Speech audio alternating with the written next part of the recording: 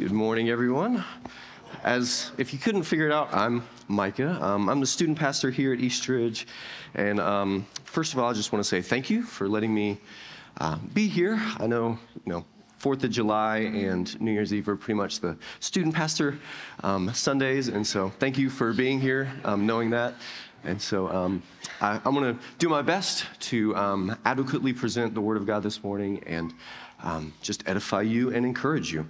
And so a couple months ago, Kurt had asked me to do the message this Sunday, and I was really wrestling around with what I wanted to talk about.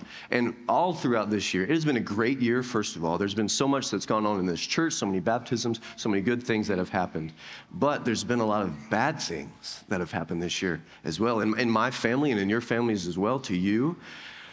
And so a prayer of mine all this year has just been daily renewal. And that heart comes from this passage in 2 Corinthians chapter 4. So if you'll get out your Bible and go to 2 Corinthians 4 with me, I would encourage you to do that, to get a physical Bible in front of you to look at it, because we're going to draw a lot of connections, and we're going to look at the words themselves, and it'll be better understandable if you have it before you. If you don't have your Bible yourself, there should be some Bibles in the bottom of your chairs that you can use, and it'll also be up on the screen as well. But before we begin, I just want to pray, and then we'll get into it. And so if you'll pray with me. Father, thank you for today. Thank you for this cold morning, when the cold air hits our lungs, that we are reminded that every breath is from you, and that all that we do is for you and from you and through you. Father, I just pray this morning that we would not overlook this precious gift that your word is to us, that we have the word of God in our hands that we can read every day for our edification and our hope and our joy. And so, Father, thank you for your word, for its many blessings and its many warnings.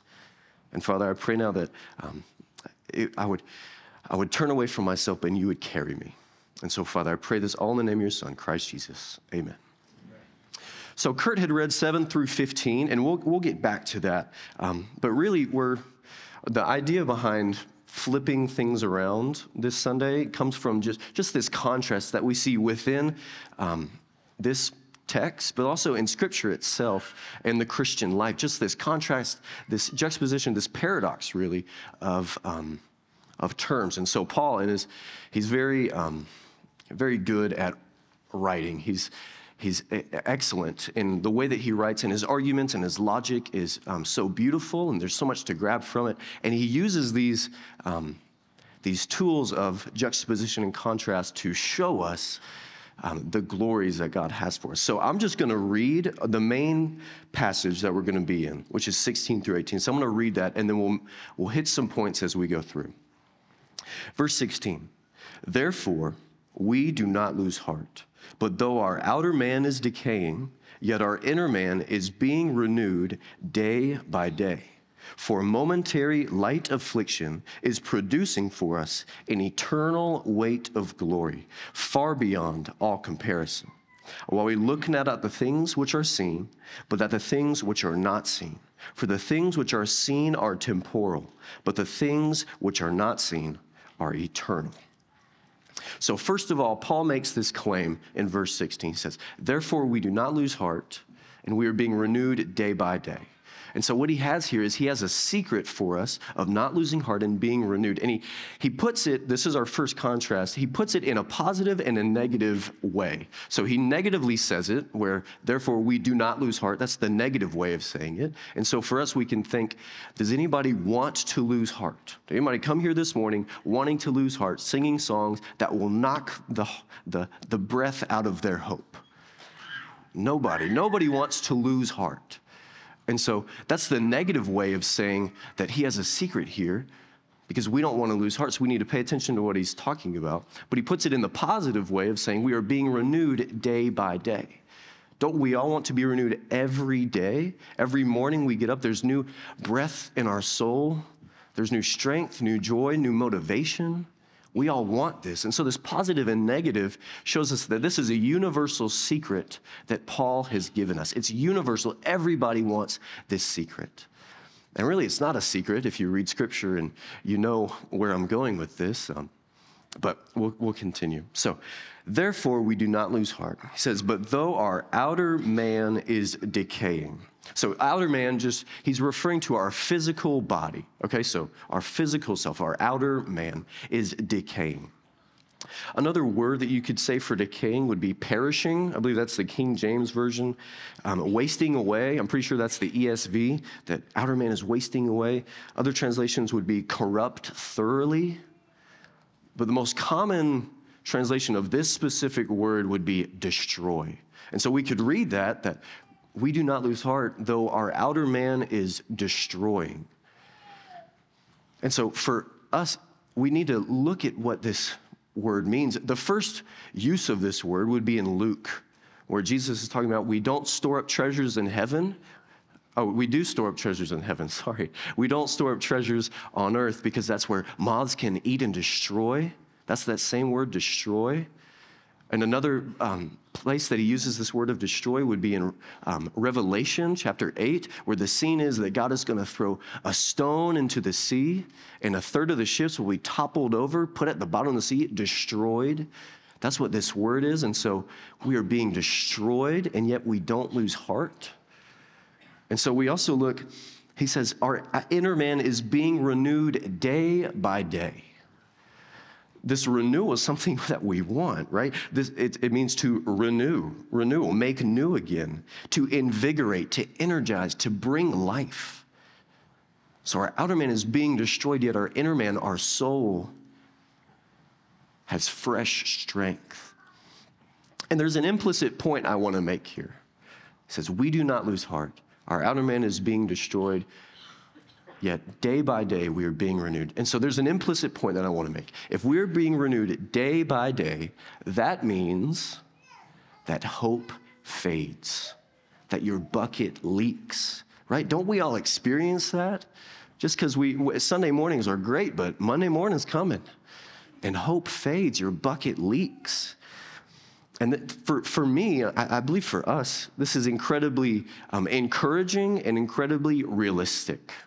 It's incredibly encouraging because there's not this one-time experience that we have to work ourselves up to never lose heart again, have a heart that never fails. There's not something that we have to work up to this one time.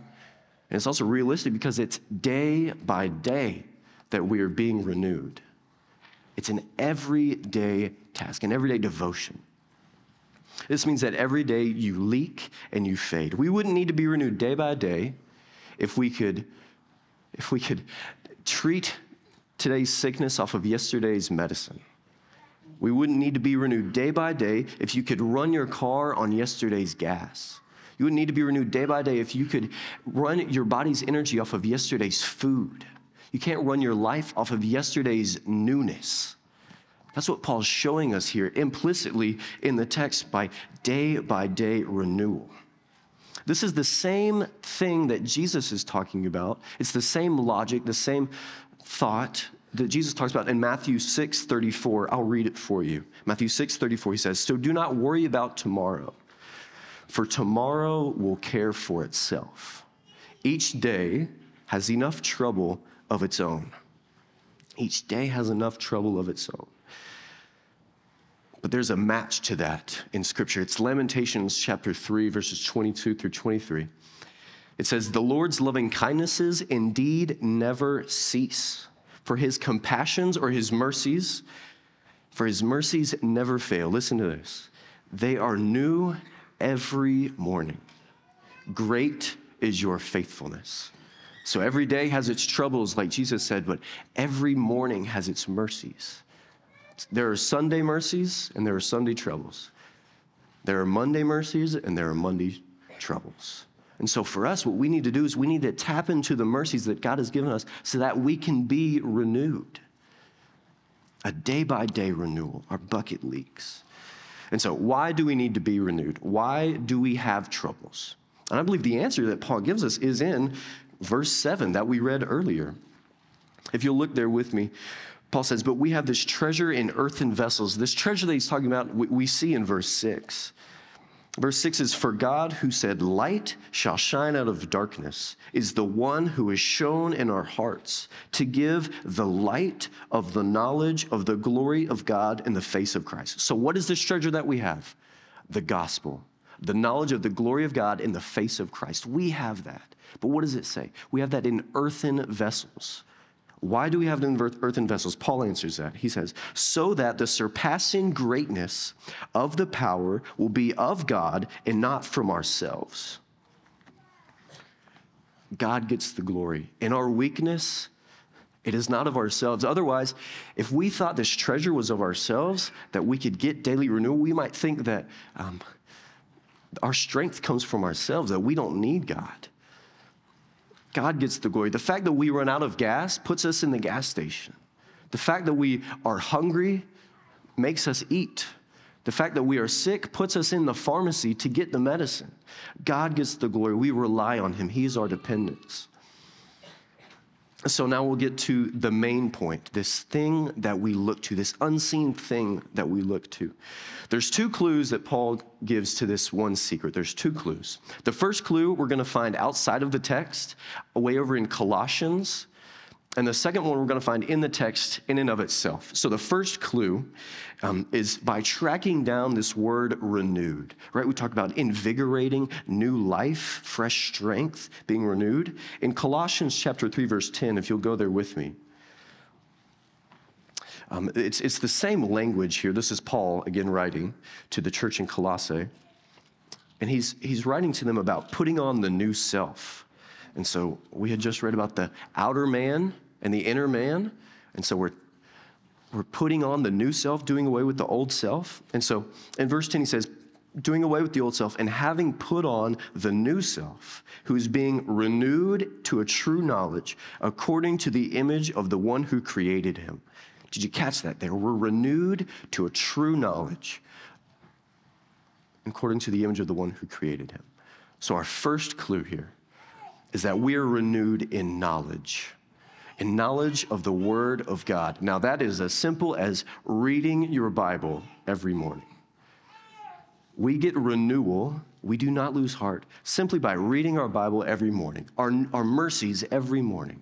Now, what I'm not saying here is that knowledge is sufficient in and of itself to give you a heart that never fails. That is not what I'm saying. That's not what the text is saying. That's not what Paul's saying.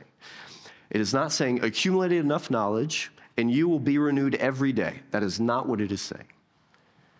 We know, 1 Corinthians chapter 8, verse 1, knowledge puffs up, but love builds up. We know that. And so knowledge in and of itself tends to puff us up, but knowledge with love through the Holy Spirit and with action, that is true knowledge. And that is true renewal. And so that is what we're looking at here, not knowledge that puffs up. And so it's not accumulate enough knowledge and you will be renewed every day. But I don't know anyone who is being renewed every day and not losing heart every day, who is not being renewed in the knowledge of the Word of God. And so it's not sufficient in and of itself, but you cannot sustain renewal without the knowledge of the Word of God. So our first clue to this secret of not losing heart, of being renewed, knowledge of the Word of God. Reading your Bible, as simple and elementary as that is, that's our first clue. Now, our second clue will be in the text of itself, and I'm going to put on my grammar and literary hat here for a moment and nerd out over this, but I want you to look at, there's two words I want to point out. There's the word therefore in verse 16. Do you see that there? Therefore. And in verse 17, we have the word for. Therefore could be kind of swapped out with so. Some of your translations might say so we do not lose heart. In verse 17, for could be swapped out with because. Now, the reason that I call this to attention is because when we see these kind of words, we need to think, why are they there? They're there for a reason. Paul didn't write them for nothing. And so the reason they're there is because in this flow of logic, there are connecting words. Okay, so there's the reason, which is connected by that word to the action. So when we can put this in everyday language, we'll say, I am hungry, so I'm going to go have lunch. Or I'm hungry, therefore I'm going to go have lunch. A reason I'm hungry connected by the action. I'm going to go have lunch. So when we look at verse 16, that's our connecting word. So when we look at 16, therefore we do not lose heart. That is our action.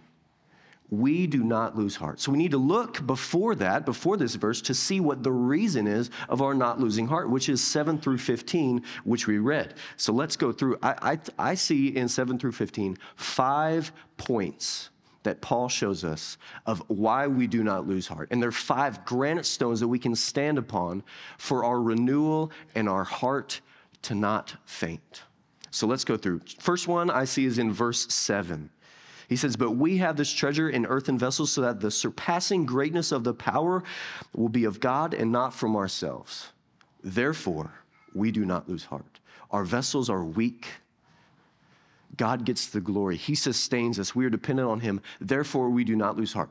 Point number 1. Second one, verse 8. We are afflicted in every way, but not crushed, perplexed, but not despairing, persecuted, but not forsaken, struck down, but not destroyed. Therefore, we do not lose heart. God is faithful. Great is your faithfulness. Third one, we see in verse 10, we are always carrying about in the body the dying of Jesus, so that the life of Jesus also may be manifested in our body. Therefore, we do not lose heart. Even in our dying, the life of Jesus is being manifested in our body. We do not lose heart.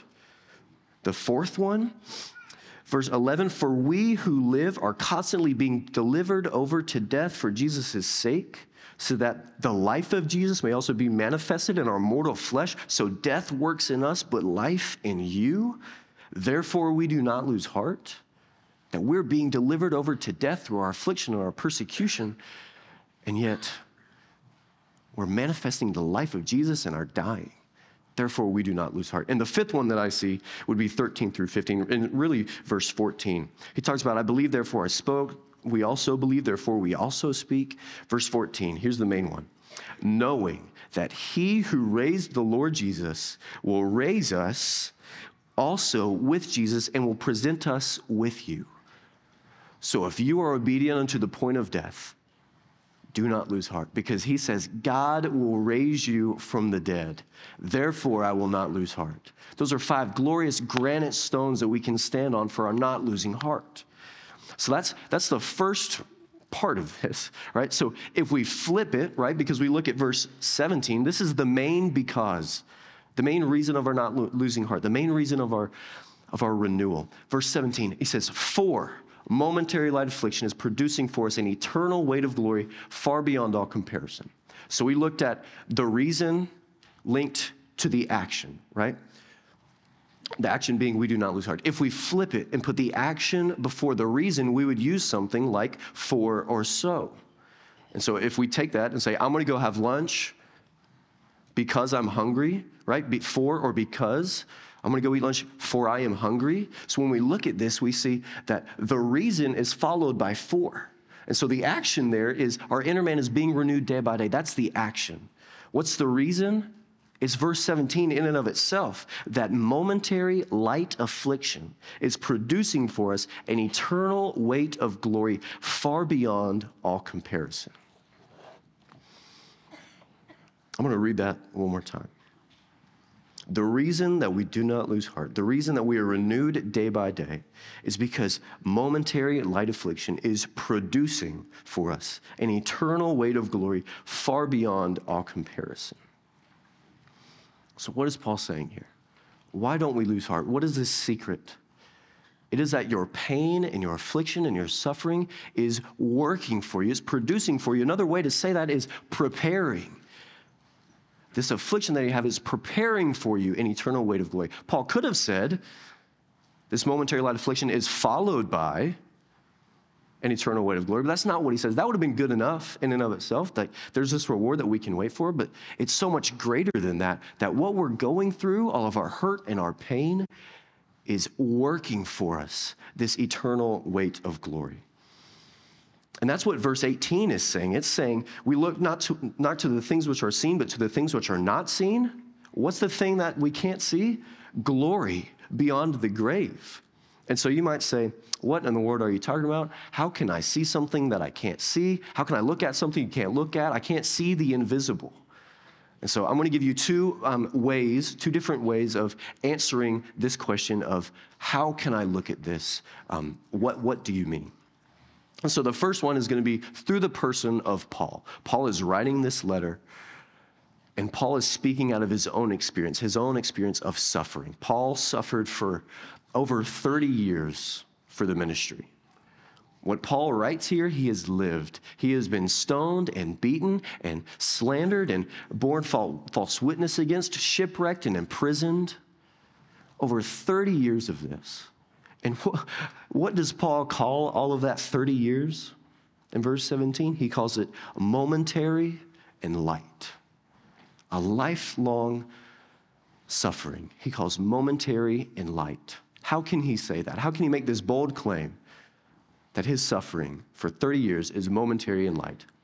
It is because Paul could see the unseen glory that would be given to him beyond the grave. He could see it. He's not looking at the things which are seen, all the attacks of fallen man and of fallen nature. He looks beyond it to the glory beyond the grave.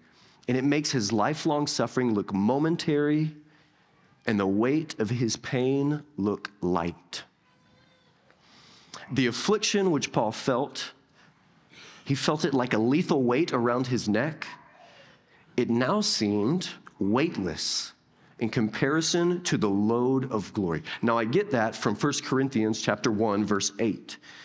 If we look there, Paul says, this is his introduction to the letter to the church in Corinth. He says, "For we do not want you to be unaware, brethren, of our affliction, which came to us in Asia, that we were burdened excessively." Here's this burden again, right? Affliction, burden excessively, beyond our strength, so that we despaired even of life.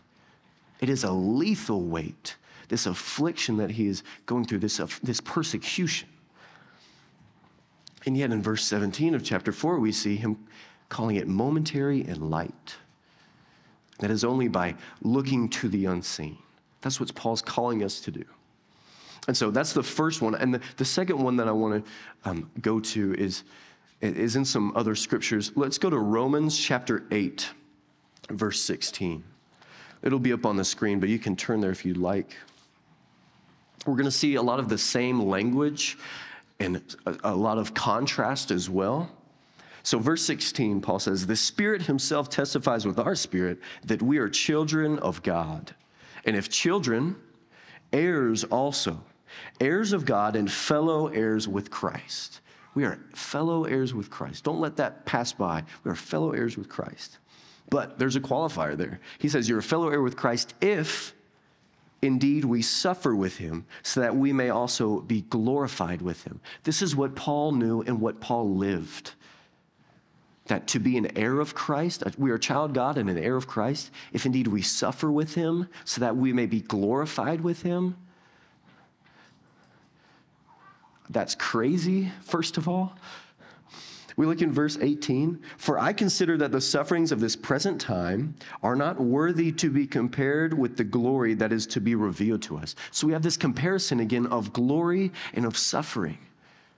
And every time that this pops up, glory is so much more heavy. It's so much more valuable than the suffering that we have. We all know this scripture in Matthew 11.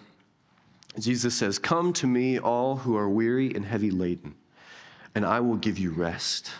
Take my yoke upon you and learn from me, for I am gentle and humble in heart, and you will find rest for your souls." This is what we want, right? Rest for our souls. And what does he say? "For my yoke is easy." That in and of itself is a paradox. A yoke is what you put on your shoulders. We put on cattle to do work, to carry weight, to be burdened. He says, "My yoke is easy and my burden is light." There's these same contrasts, these comparisons of a burden that is light and a yoke that is easy. Just shouting out, look to the unseen. Don't look at what you can see, look to the unseen. And so I'll wrap up with this. The basis of our not losing heart is something you cannot see. namely glory. Glory beyond the grave that will make up for the brief affliction that you have. It will make up for it. He says in 2 Corinthians 17 that it is a weight of glory far beyond all comparison. Nothing is close to being compared to the glory which we will receive, which has been produced by the affliction that we have. Do you see that there? This glory will make our affliction look momentary and light. Momentary and light. And also, it is totally meaningful. Totally meaningful. He says it is producing for us, working for us, preparing for us. Every moment of pain from fallen man or fallen nature in the path of obedience is producing glory you will get because of that. We look to what we cannot see. The promise that your pain is doing something. That's what verse 18 is talking about, this main unseen thing, the main because. What is the unseen thing that you're supposed to look at? You're supposed to look at the promise of God in verse 17 that says your pain is doing something for you. Either you see it with the eyes of faith and you believe it because that's what the text says, and you don't lose heart and you're renewed day by day, or you don't see it and you lose heart. But none of us want to lose heart, so look to the unseen. So when the battle of the fallen world comes at you, all the affliction, all the sickness, the confusion, the persecution, the decay, the cancer, the criticism, the slander, and even death, don't say it's meaningless. It is working for you an eternal weight of glory far beyond all comparison. Therefore, we do not lose heart. But take these truths and day by day focus on them. Put them in your heart. Grow in knowledge of the Word of God. See His Word in your mind so that you will be new. And so there's three groups of people that I want to address here before I finish. First of all is the unbeliever. The unbeliever, they see the pain and the suffering of the world and it looks meaningless to them because without Christ, it is. Without Jesus and faith in Him, there's nothing producing glory for you. Your pain is meaningless. And so here's my call to you. You can see it and you're losing heart. Jesus calls you. He says, come to me who are weary and heavy laden. I will give you rest. Take His yoke upon you. It is easy and His burden is light. It is an open invitation. Jesus has died for you so that we might live a life of death for Him, for the sake of others, right? So that the grace that we have will spread to more and more, so that the grace of God will abound to thanksgiving. So come to Christ. Come to Christ, find rest, find renewal, so you won't lose heart. The second group of people would be a Christian that is not afflicted currently. I say currently because as we read, affliction is coming. It is a guarantee of the Christian life that affliction, persecution, and oppression, you might be oppressed financially, physically, relationally. People will do you wrong. You will struggle. And so what do you turn to? Here, you don't have to lose heart. You might not be in it right now, but you will be. And so what Paul says is we don't lose heart. Be renewed day by day in knowledge and in looking to the unseen, so that when those days come, you won't lose heart. And the third group would be the Christian who is afflicted right now. And here's my call to you is what we just read. Do not lose heart. Look to the unseen. Know that the pain that you experience right now and the hurt and the tragedy is producing for you glory. I can't explain it. I don't know God's plans, but He does. All I know is remain in Him, abide in Him, and He will abide in you. Do not lose heart. Be renewed day by day. So let's pray. Father, we come to you. You are the creator of all things. You are the healer of our being. Through your righteousness, we have been redeemed. You are the lover of my heart. You are the mender of my soul. God, you are an ever-present help in trouble. And so, God, do this work in us and in these people. so that we might look to the unseen. We would not lose heart. We would be renewed day by day in knowledge and just in our vision of not looking at what we see, all the tsunamis and the wars and the terribleness of fallen nature and of sin, but we would look to you and the promise that you have in us so that we would have new life, fresh strength, that we would be renovated and made new each morning. We would not look at the troubles of the day, but at the mercies that you have given us. So, Father, I pray this all in the name of your Son, Christ Jesus. Amen. Amen.